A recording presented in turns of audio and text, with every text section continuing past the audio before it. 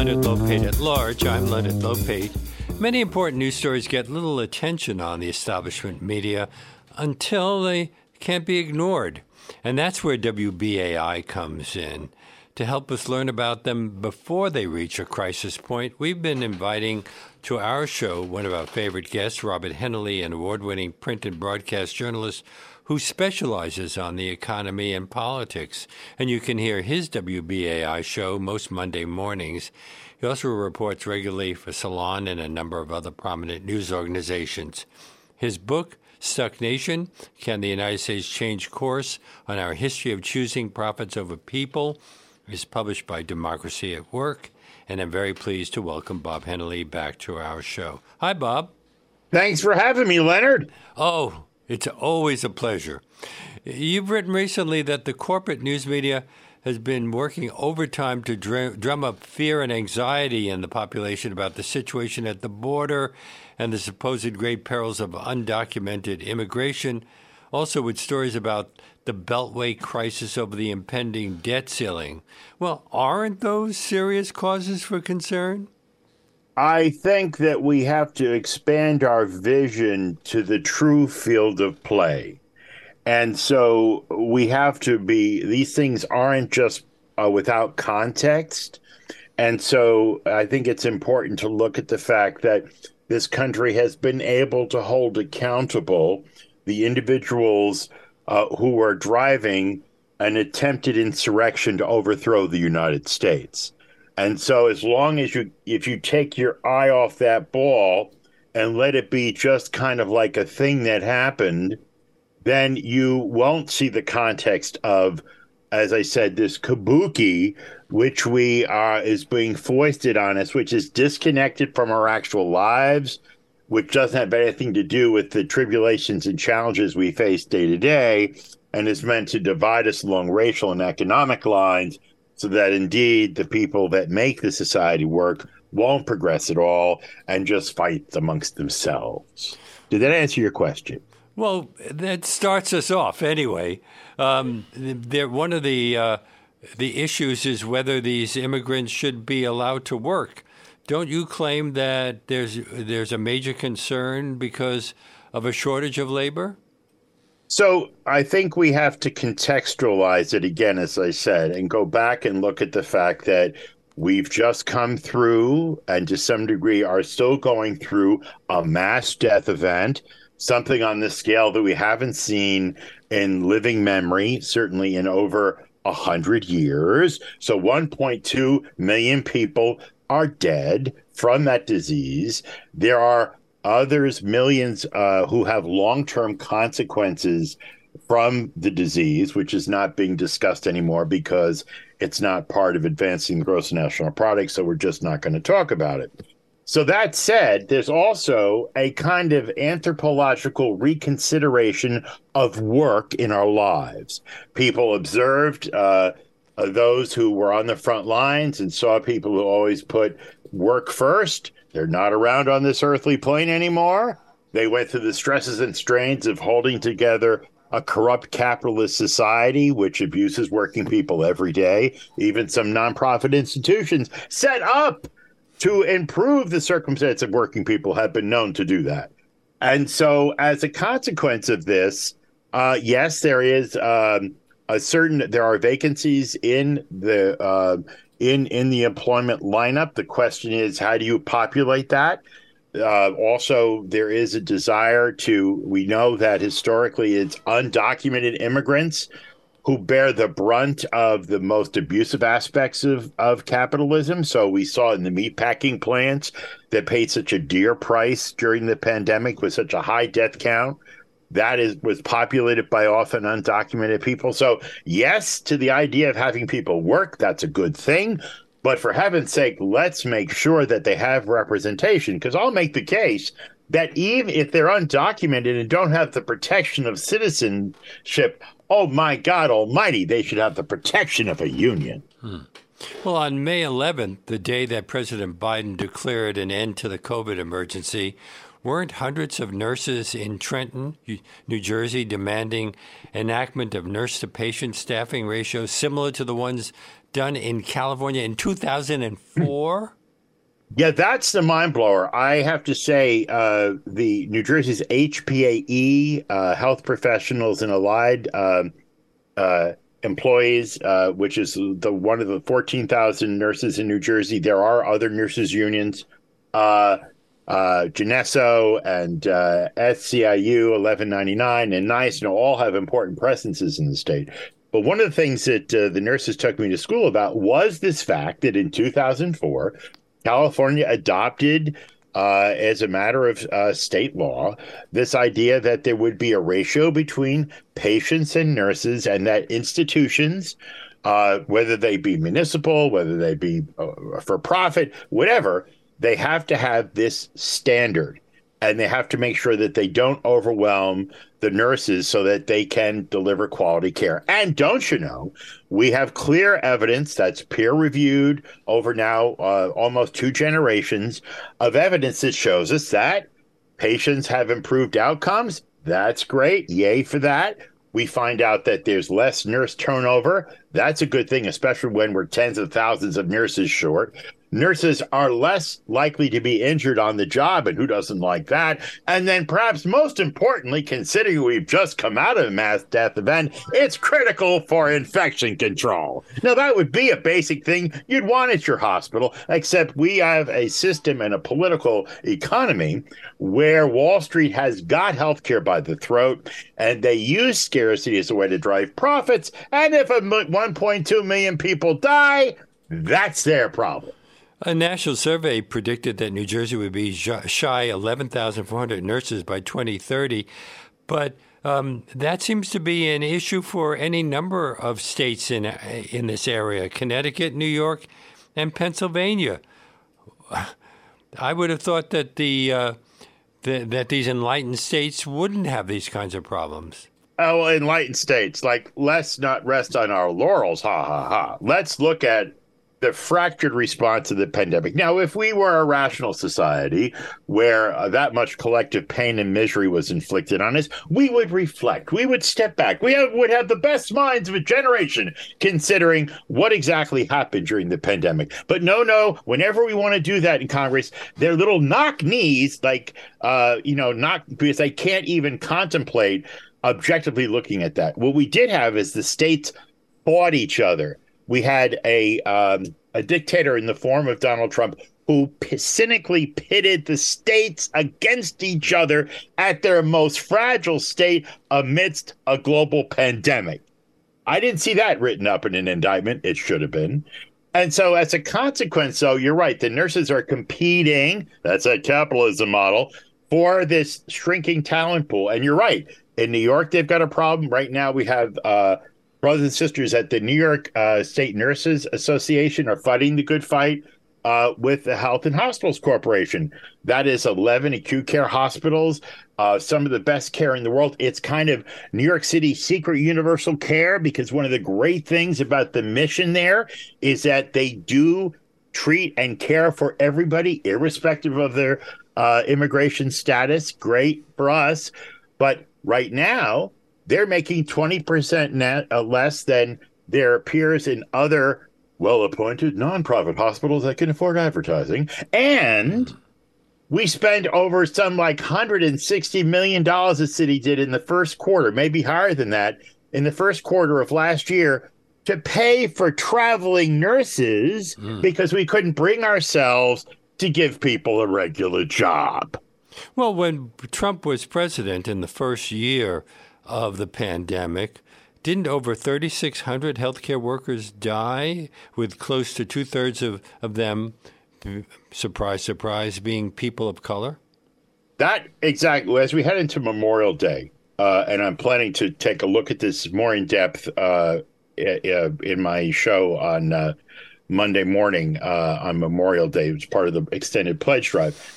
This is something that, Memorial Day is a time that we always reflect on the war dead.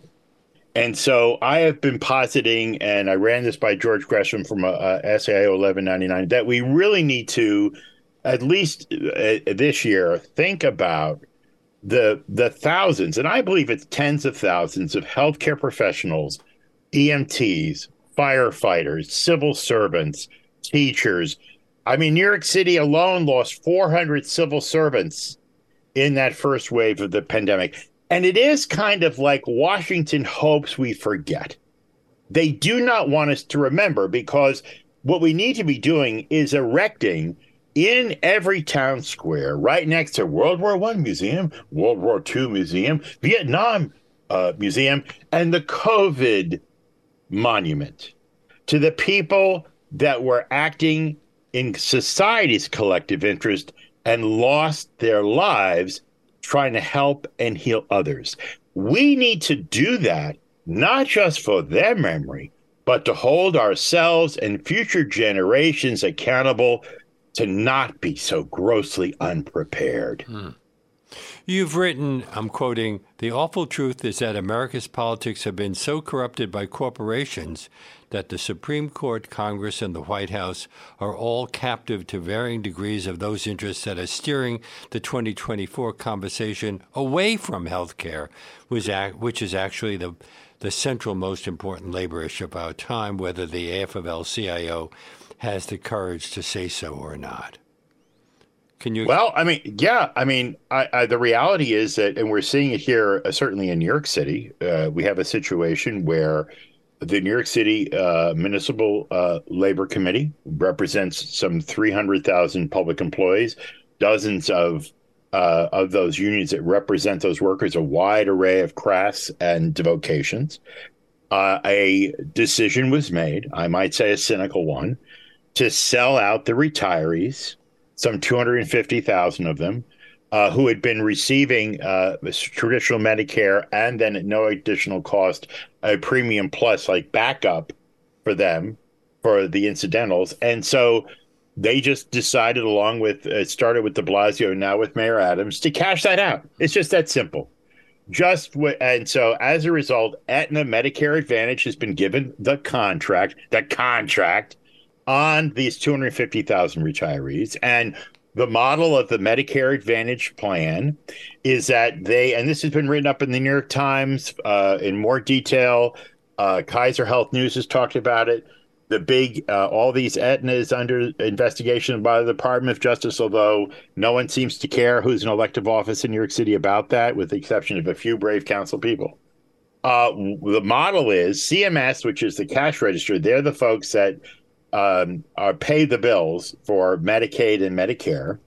These middle organizations like Aetna Medicare Advantage, what they do is they send your file, and then the business plan is that they do this thing where they make you appear to be sicker than you are for the purpose of reimbursal. This is just a practice. All of them do it.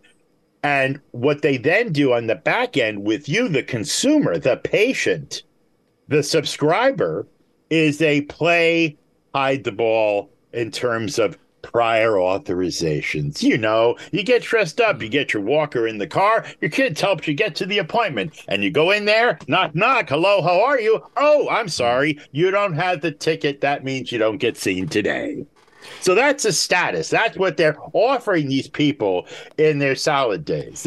And part of the problem here is that these people that have been nickel and dime with copays as well are people that were making minimum wage because the public unions kind of laid down for like a couple of generations in terms of pay. And so they're people that are in food service, people that are in manual labor. They didn't make a whole lot of money. And so the covenant, if you were deferred compensation, was this free health care until they leave this earthly plane, which Mayor Adams, he's fine. He's decided he's going to rewrite that social contract. And nobody seems to be getting his way except for the retirees. Now, my union, SAG-AFTRA, pushed me into going to Aetna as my insurance company. I've been unhappy with the result, but I don't know what else I can do. Well, you don't more and organize. This is part of what is a national movement. It's something that is getting traction. Public employees are feeling it first. because there's been an attack on public unions and a degrading of the social contract with work in general. And so it's happened for decades. The likes of Chris Christie, Scott Walker from Wisconsin, they pit the public unions against everybody else. And because public employees had some of the vestiges of what used to be part of the social contract in America, that is health care, a pension plan. And then after Ronald Reagan did his Patco dance and fired all the air traffic controllers, we had a new social contract informed by Milton Friedman, which is all about scarcity and all about individuals being stripped down to their basics and sitting by their phone waiting to get their work assignment for that day. We call it the precariat. And they sell that as the entrepreneurial spirit. And that means basically the demise of the social contract of employer and employee.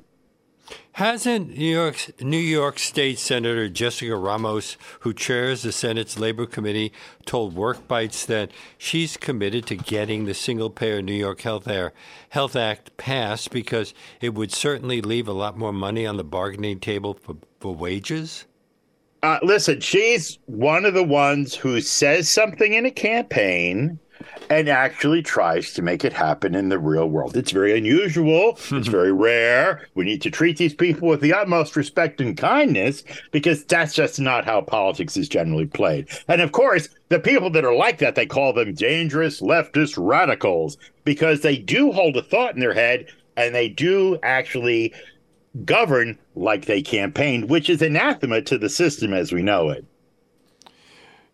My guest on today's Leonard Lopate at Large is Bob Hennelly, and this is WBAI New York, 99.5 FM, streaming live at WBAI.org. Bob, you're also broadcast on BAI. Aren't we facing a major crisis of our own here at BAI? How serious is it? Well, so I guess, we've been doing this a while, right? In different locations, different public radio stations. And so crisis, schmisis. What do you mean crisis? Like, I'm healthy, you're healthy, I hope. And I don't want to hit that bell too often, but it's no doubt that institutions that are based in the community that require people that are struggling and working to take really hard to come by discretionary money and put it towards something like BAI, that's harder. That's true. When you have the squeeze like inflation and when the Federal Reserve seems like these workers are really getting full of themselves, we're seeing wages rise to some degree, and we've got to stamp that out if America's going to build the wealth we've been counting on. Well, so under those pressures, you're right.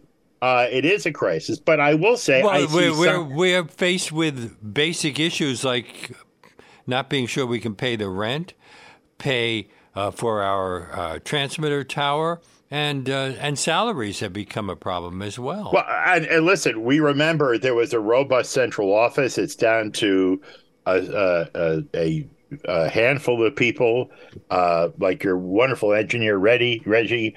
Michael G. Haskins, the employees that keep things going, and we're a shadow of what we were, and that's very stressful. And so you're right. If people believe in this institution, if they believe in the idea of having something like this station available for future generations, a platform upon which we can come up with a sense of what is going on, as we do every Monday morning and Monday through Friday at 7 a.m. We have some form of what's going on and a place where people can call in. Yeah, it is something that needs support.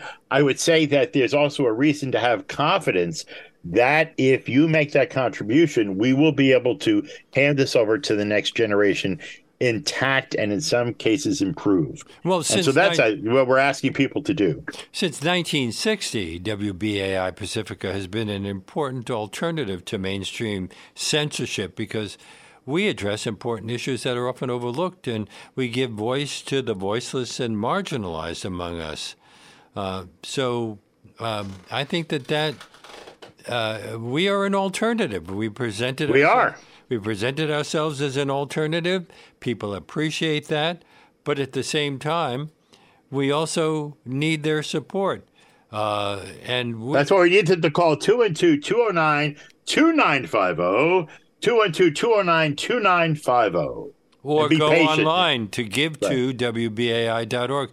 And during this week, we're offering a series of collections that contain archive material on flash drive called the Best of BAI for a pledge of $99.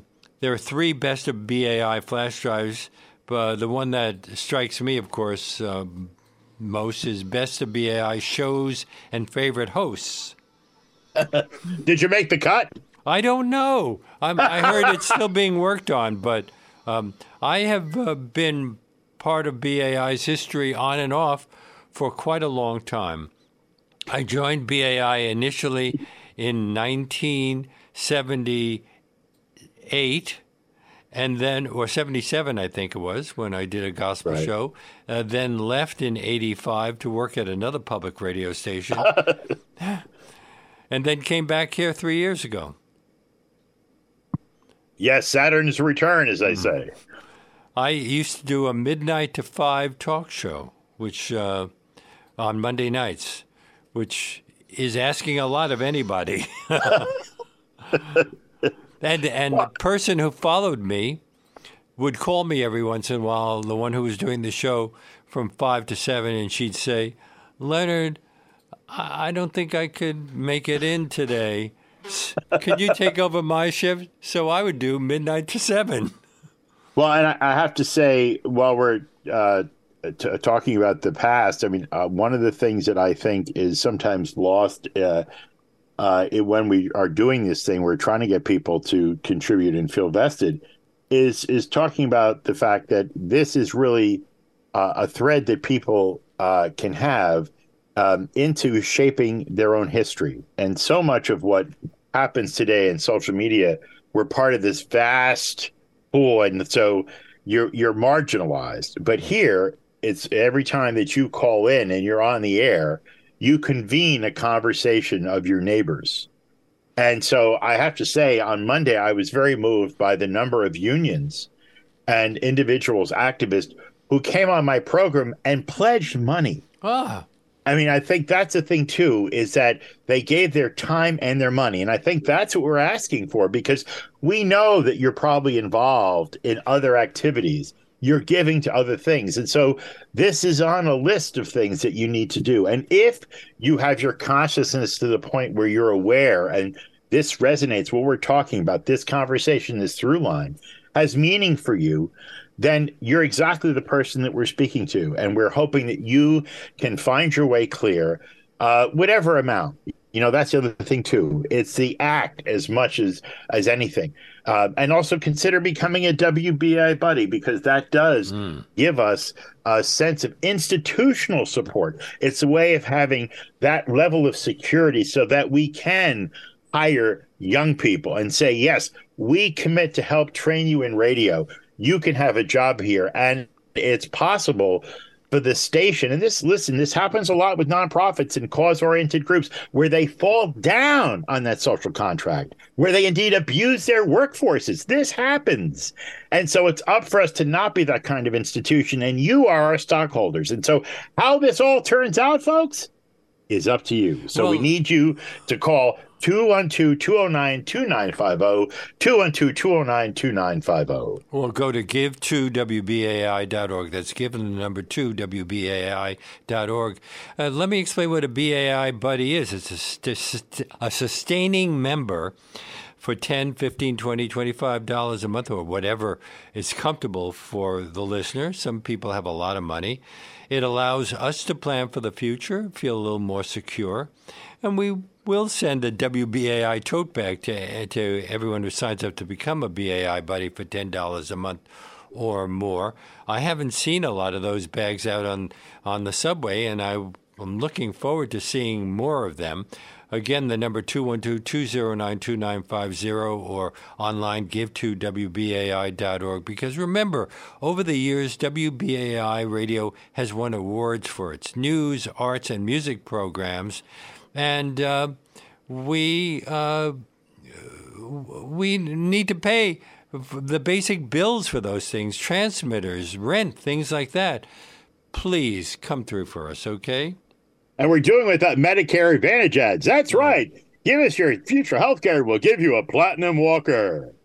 Let's get back to some of the other stories you've been writing about. You mentioned New York City Mayor Eric Adams. Hasn't his administration been accused of discriminatory employment practices and how it compensates hundreds of probation officers?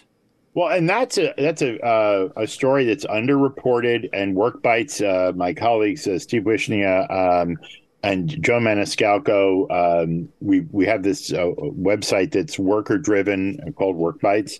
And so this is a story that really goes back years. It is true that Mayor Adams is the current occupant of Gracie Mansion. And so the legacy issues of racial discrimination that has been really part of in New York City, Leonard, is kind of like it's a little bit of a plantation. Don't let all of the liberal veneer fool you. But there's certain situations, like historically the fire department, like EMS, FDNY, where it just works out that white males are on top because that's just been what's always easiest. And that's always been the best way to go. So we've had like a long time of that. And so the Vulcan Society, the fraternal organization for African-American FDNY employees, brought a lawsuit, started in the early 2000s. Finally, during the de Blasio administration, after over a decade of court action, they settled it. There was 94 some odd million dollars paid out to some of the people that have been victimized by that systemic racism. With the FDNY had like 3% people of color at its low point. So the probation officer is kind of a similar story. So these are individuals that are, as Devaney Powell, who is the high energetic leader of this unit, points out, the United Probation Officers Association, several hundred, primarily women of color, college educated, required to carry a gun, plain clothes, working to try to keep people out of jail and helping young people and other folks that have on the wrong side of the law get on the right side of the law and community in their own future. Not very popular, but they're paid like in the mid 40,000s. They're paid several thousands of dollars less annually than their mostly male counterparts in the NYPD, even though they're also required to carry guns. Right, exactly. And so this is something that finally they're represented by Yetta Curlin, the attorney. They have passed a initial threshold in federal court so that they can continue their case. It's a Title VII discrimination case. I lay out the history of Title VII, and it's had an important role. I mean, under Arthur Chialotis and Gloria Middleton's leadership of CWA 1180, they've got, 12, 13,000 administrative managers in the city across all city agencies. This is another job title where we had many women of color, some with advanced degrees, getting paid tens of thousands of dollars less every year than they were entitled to when you look at the comparables with what white males were getting for the same job. That's in New York City. It's the same thing with FDNY EMS.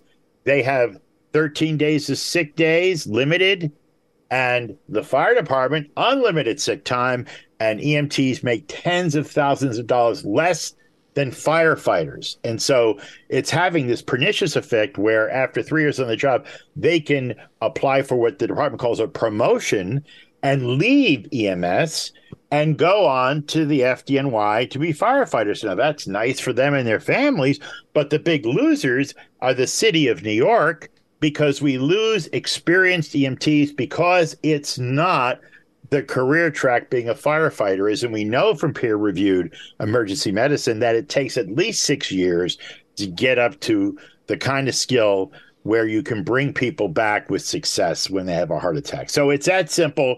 This is another example where New York City is not about a caring economy. It is about serving the wealthy. And so these unions are fighting the fight, not just for their members, but for everybody in the community. You're listening to WBAI New York 99.5 FM and streaming live at WBAI.org. The show is Leonard Lopate at Large.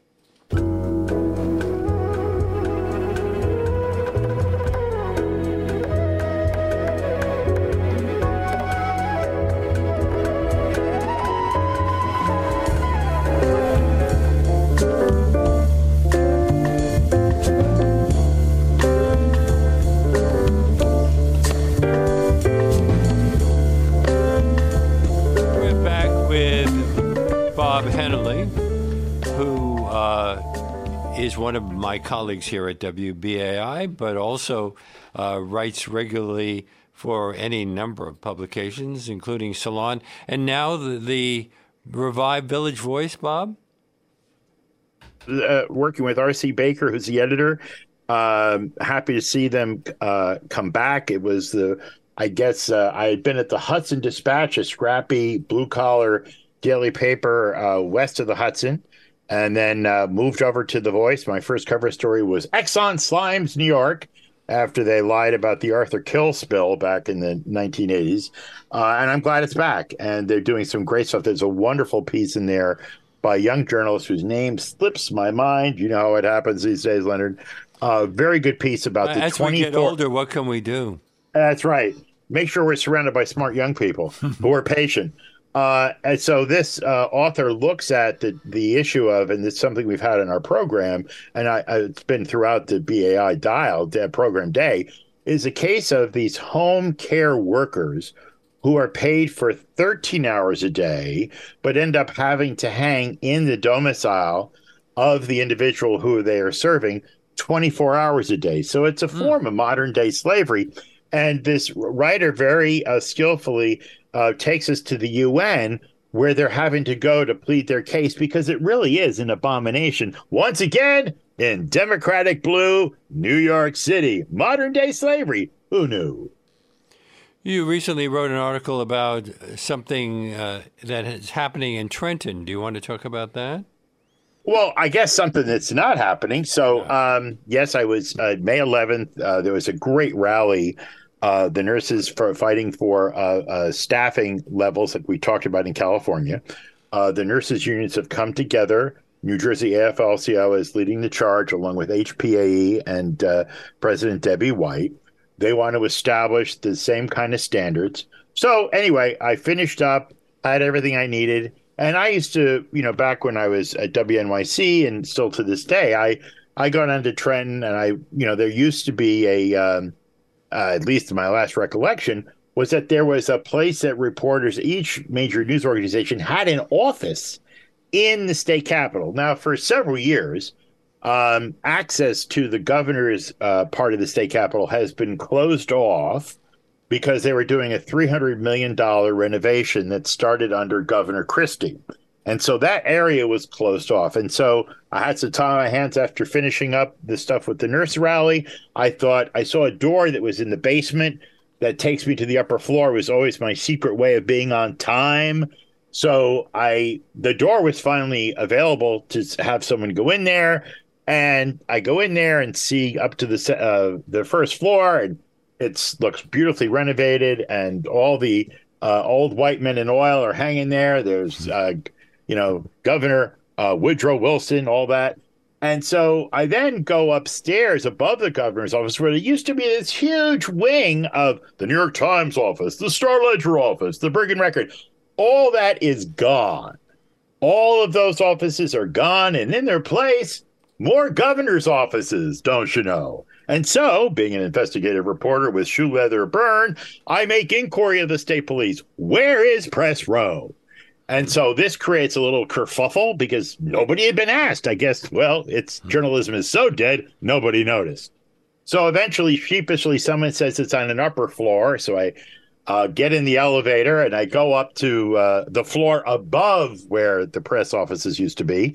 And there's my old friend and colleague, Charlie Style, a great reporter, political columnist from the Bergen Record. And the brother is alone, Leonard. He's the only one in a kind of, cubicle space for a small public library in a rural community.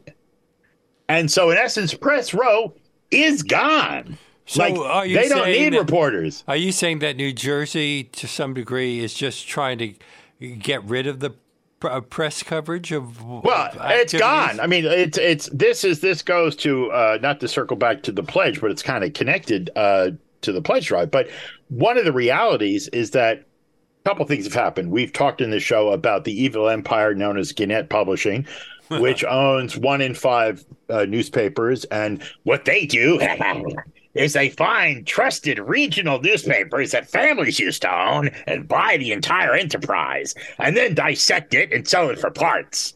And then they sell the printing plant because God knows you don't need a printing plant. And then they lay off everybody except one poor mope young person who really wants to be a reporter, poor fool. And they send that person all around to 5 counties. So that's journalism. And so this is all driven by Wall Street. And at the same time, like we saw with Governor Christie figured out he could use taxpayer money to get his message out. So he created a little social media squad. There were state employees whose job it was to get out whatever the alpha male bully wanted to put out that day, whatever miserable thing he was communicating, whatever public abuse he wanted to take to the highest level and punish somebody. He had employees to do that. And so getting the word out, he didn't need WNYC. He didn't need anybody. And so that was the beginning of the end. Well, as I began this segment, I point out that many important news stories get little attention on the establishment media until they can't be ignored. You often pick up on them earlier. Do people come to you with the stories? Well, I guess it's the blessing of longevity and having seen a lot of bad things happen. And so you kind of get the rhythm of it, right? It's like you see smell something going wrong? Right. Well, so an example would be because of the fact that I worked on the Erie Lackawanna Railroad, that I'm familiar with what's happening with the rail industry, and I've done so many different physical jobs, not just being a reporter. My sense of the world is informed by the working experience of building houses, operating heavy equipment, clearing land, like real things. It's not abstract. So when I hear and read something like what happened in East Palestine, and I see who's in charge of the cleanup and the vinyl chloride tanks and the rest, I know where it's going from there. Because I've worked on ballast. I have tried to clean up super messes, like, not on that scale, but certain messes. And so what's the untold story? Always the community and workers. And what's the thing that usually the media misses in the beginning? Workers in the community. So stake those places out, talk to those people, and you'll have a scoop. Don't you think one of the problems is that on the mainstream media, and even in the supposedly serious news shows, a story rarely gets more than 10 minutes? Well, yeah, I mean, I think that's part of it. But I'm very concerned about that here. I give a topic a full hour. I get a guest on and do a full hour. I don't start off by saying, this is the way things are. Do you agree? And have the guest say, you're absolutely right, Leonard. I really do want to find out what's going on and pick the brains of people who know what's going on. Maybe that's why I'm so pleased that I'm at BAI, because BAI has given me this opportunity to do that. So I would say that the problem here is that it's the reality that, and there's some science on this, that our attention spans have been shrinking. So the ability to stay focused, and that I think to some degree is related to being bombarded by social media and being bathed in information without insight. And so after a while, it just kind of goes by. And so you don't have things like, for instance, like the airwaves, the broadcast airwaves, that belongs to the public, but a decision was made as part of the financialization of all things of value that something that was held in a public trust could be turned into real estate. And so all through the Clinton and Bush years, the idea of the public airwaves, which is still true as a point of law, that's owned by the public, you ended up having the Murdochs of the world treat it as their real estate and a regulatory and legislative system that supported that. And so public affairs, there used to be a requirement for a certain amount of public affairs programming, a certain amount of local news. All of that went by the wayside. And at the same time, they got rid of reporting, actually boots on the ground. And I think we've told this story. When I first started at the Ramsey Morrow Reporter, for the princely sum of 5 cents per printed inch. Really? I was covering town council meetings, $5 if I took a photo. And at these places, at city council meetings in Ramsey and in Mahwah that I covered, there were 3 or 4 other older adults who owned a car and were supporting a family on reporting on local news. That architecture is gone entirely. And what's in its place but social media and stuff the government puts out that drives the conversation. And then on top of that, you have social media that these content providers and purveyors like Facebook are promulgating that is unauthenticated information that's designed to elicit a response, not to inform, but to get you to buy something or to hate someone. And we wonder why we couldn't have a comprehensive, holistic response to a pandemic. We are bumping into each other without even a common reality to share. We can't even say who won the last presidential election. Well, we can say who won it. We just... but not agree. Yeah. But that's because there's always a group, a segment of the American population that feels like it's being left out. And it's interesting, that can be on the left and on the right. Right. And that's what's happened is that this becomes a formulaic thing where they program to your bias. And so you get reaffirmed in your beliefs and prejudices, not challenged and informed. And so I'd like to think we have this on BI. That's why we still have the lines open for callers. One of the great examples of how pernicious this is and how the public is disserved is the story of a friend of mine that was a news director for a top 40 family-owned radio station in around the Jersey Shore area. It got to be so robust. They had 6 or 7 reporters, which is a very healthy local radio station in terms of the profile of the workforce. That's the kind of station that can hold the newspapers accountable because they're present in the community. Over time, a national chain bought this radio station. And one of the devoted elderly listeners told my friend, who was the news director at the time, that he was so disappointed because his trailer was almost destroyed by a storm because the radio station that my friend had been at was playing the weather from Southern California. Oh, boy. Yeah. Well, I guess they saved some money by being able to doing exactly. That. No place in particular media. So how do you come upon some of these stories? Do people call you? I know that I get unsolicited things in the mail from people who say, I love your show. I've written this thing. Will you take a look at it and decide whether it's something you want to talk about on your show?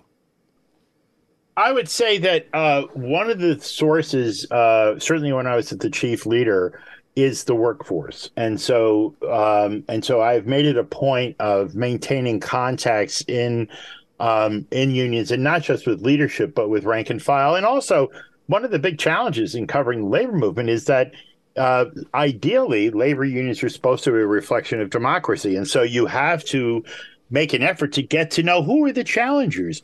Who are the folks that stand up at the union meeting and sometimes are a threat to the power structure within the union? You need to be open to all the players. And so once you do that and you're established and you know, one of the things I've been successful in doing is people bring to me stories where one we just had on the radio, and I was so moved, the guy gave $100. He's a retiree, TW bus driver, Anthony Tusis, very He had been someone that was involved with 9/11. His job was to pick up cops and firefighters and rotate them down into from the precinct and firehouses around the five boroughs, bring them to the World Trade Center.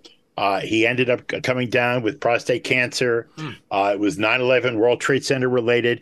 He ended up going through all his sick time after a long and wonderful career at the MTA. He blew through all his sick time, and he knew there was a state law that said if you're a public employee and you're a 9/11 World Trade Center person who had these afflictions, which, by the way, came as a result of the air that was down there, EPA said was safe to breathe. If you're someone who's been in that situation, you don't have to use your sick time.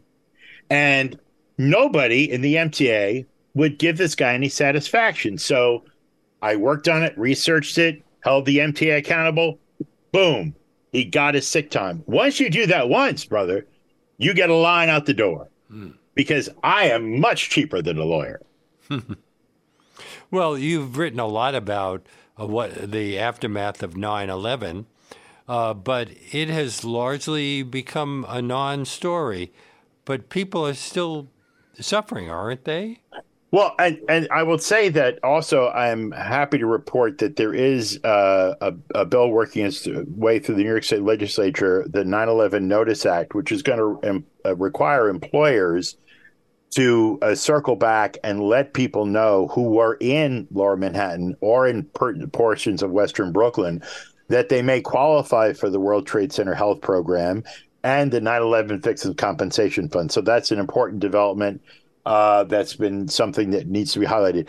In terms of the impact, yes, one of the things that's happened is the 9/11 World Trade Center Health Program is hurting for funds. It has enough to get through, I believe, this year and into the next, but there is a shortfall. And so there's an effort afoot led by Kirsten Gillibrand, and I believe Menendez and Booker on the Jersey side to actually plug in, I think it's $2 to $3 billion. So this can go into 2090, because one of the things that's not widely known or appreciated is that when the EPA said the air was safe to breathe, we know Chrissy Todd Whitman uttered that. We know that an Inspector General report in 2003 from the EPA found that this was manipulated information that came out of the Bush White House Environmental Quality Council, and that the Bush administration was more concerned with keeping Wall Street open than with the long-term public health issues. And as a consequence, more people have died from the occupational health exposure, and that the exposure here includes hundreds of thousands of civilians and young people like Nyla Nordstrom, who was a senior at Stuyvesant High School right next door to the World Trade Center, and some 19,000, and the UFT has been very good about this, trying to get the word out, 19,000 K through 12 kids at the time who were in dozens of schools in that portion of Western Brooklyn and Lower Manhattan, south of the Canal, who have an elevated risk. And there have been cases of young people dying as a consequence of these diseases and having these prognoses that are really challenging, and often came upon them because they had no idea. So it's really important that people be aware.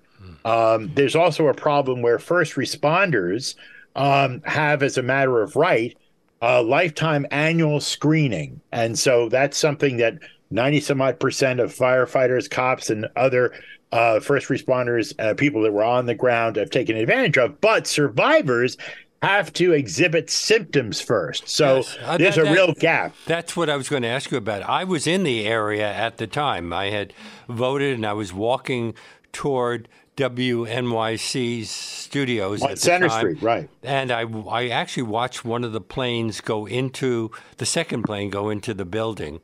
But I haven't had any symptoms as a result. Am I just lucky, or should I assume that it might still happen somewhere down the line? Because I assume that there were other people who had similar experiences to mine. Well, it's all over the place. And of course, when it comes to healthcare, we're like snowflakes. Each one is different. Everyone is different. But one of the things to keep in mind is that I've had so many of these conversations with individuals who've maybe even had, and these were public employees who had a skin lesion that was cancer. They felt like, oh, I don't want to make a fuss about this. This is for people that were cops or firefighters. And then in this one case, the individual lost their arm. So I will tell you that people are just unaware of this. And so one of the other problems is that our concept of 9/11 is as a discrete thing that happened on one day. And so when I go down there, which I do with some frequency, and interview people from around the world who flock down there, and I ask them about this ongoing toll, they are surprised. There's a disconnect, much the same disconnect that we have about the pandemic and the impact on essential workers. There's a theme here. We tend in the capitalist society to be conditioned to be blind to the suffering of workers. It's the foundation. It's the cement that makes the accumulation of great wealth possible, is a reckless disregard and almost like unconscious of human suffering. That's the only way you can be a billionaire like Michael Bloomberg. Now, we are pretty much out of time, but in the last minute or so, what are you looking into? Is there a story that we're going to be discussing the next time you come on our show? So I think certainly the challenge of how do we handle the massive number of folks that are coming across the border, and I say, and it's a challenge certainly to what's coming to New York City. And so one of the things that we have here is there's two competing. The world of abundance and the world of scarcity. If you're someone that believes there's not enough to go around, then the walls can never be high enough, and you have to. But on the flip side, if you're someone that believes in abundance and that there is enough to go around, then you have like this approach of faith and openness to other human beings and the potential of humanity. And so that's really what's at work here. What's work here is that the worldview of scarcity, that there is enough to go around, means that we have to batten down the hatches. And meanwhile, what's happening is, and this is what's so sad, is New York City is fighting this battle where they're not doing things like fully funding the parks. They're nickel and diming nurses. And this is in a city, in a state that has been refunding the stock transfer tax. And what is that? That's 5 cents per $100 per Benjamin Franklin. That was on the books since before the First World War, put there by a Republican governor. And in the 1980s, some neoliberals decided that they would refund it to Wall Street. And in the last 10 years, we have given back Wall Street $138 billion. Well, I have to leave it there. We're going to talk about it next time you're on our show. Bob Hennelly, award-winning print and broadcast journalist. You can hear his BAI show on Monday mornings. You can read him in Salon and other publications. We're done so quick. Oh, my gosh. Well, it's an hour. His book, Stuck Nation, Can the United States Change Course on Our History of Choosing Profits Over People, is published by Democracy. You're like a therapist. It's always short the hour. Meanwhile, that does bring us to the end of our show. And if you'd like to check out more about one-hour interviews, you can access our archive of over 800 shows at BAI.org or on Apple Podcasts, Spotify, everywhere else that podcasts are available. If you'd like to write to me, my email address is leonardlopate@wbai.org. But as Bob and I have been asking you, please consider stepping up and supporting BAI as we struggle to stay afloat during these difficult times. We're asking our listeners who haven't taken that step already to make a tax-deductible contribution at whatever level they're comfortable with by going online to give2wbai.org or call on code 212-209-2950 right now to keep the unique in-depth content we bring you on the station coming to weekdays. We also are offering the Best of BAI flash drive, shows and Best of BAI shows and favorite hosts, or classic past historical truths or current events and consequences. That's for $99. Either way, the number to call, 212-209-2950. Go online to give2wbai.org. Also, consider becoming a sustaining member, what we call a BAI buddy, for $10, $15, $20, $25 a month, whatever you're comfortable with. and that allows us to plan for the future. We're off tomorrow, but we hope that you can join us again on Thursday when Ian Baruma will discuss his latest book, The Collaborators. And we will see you then.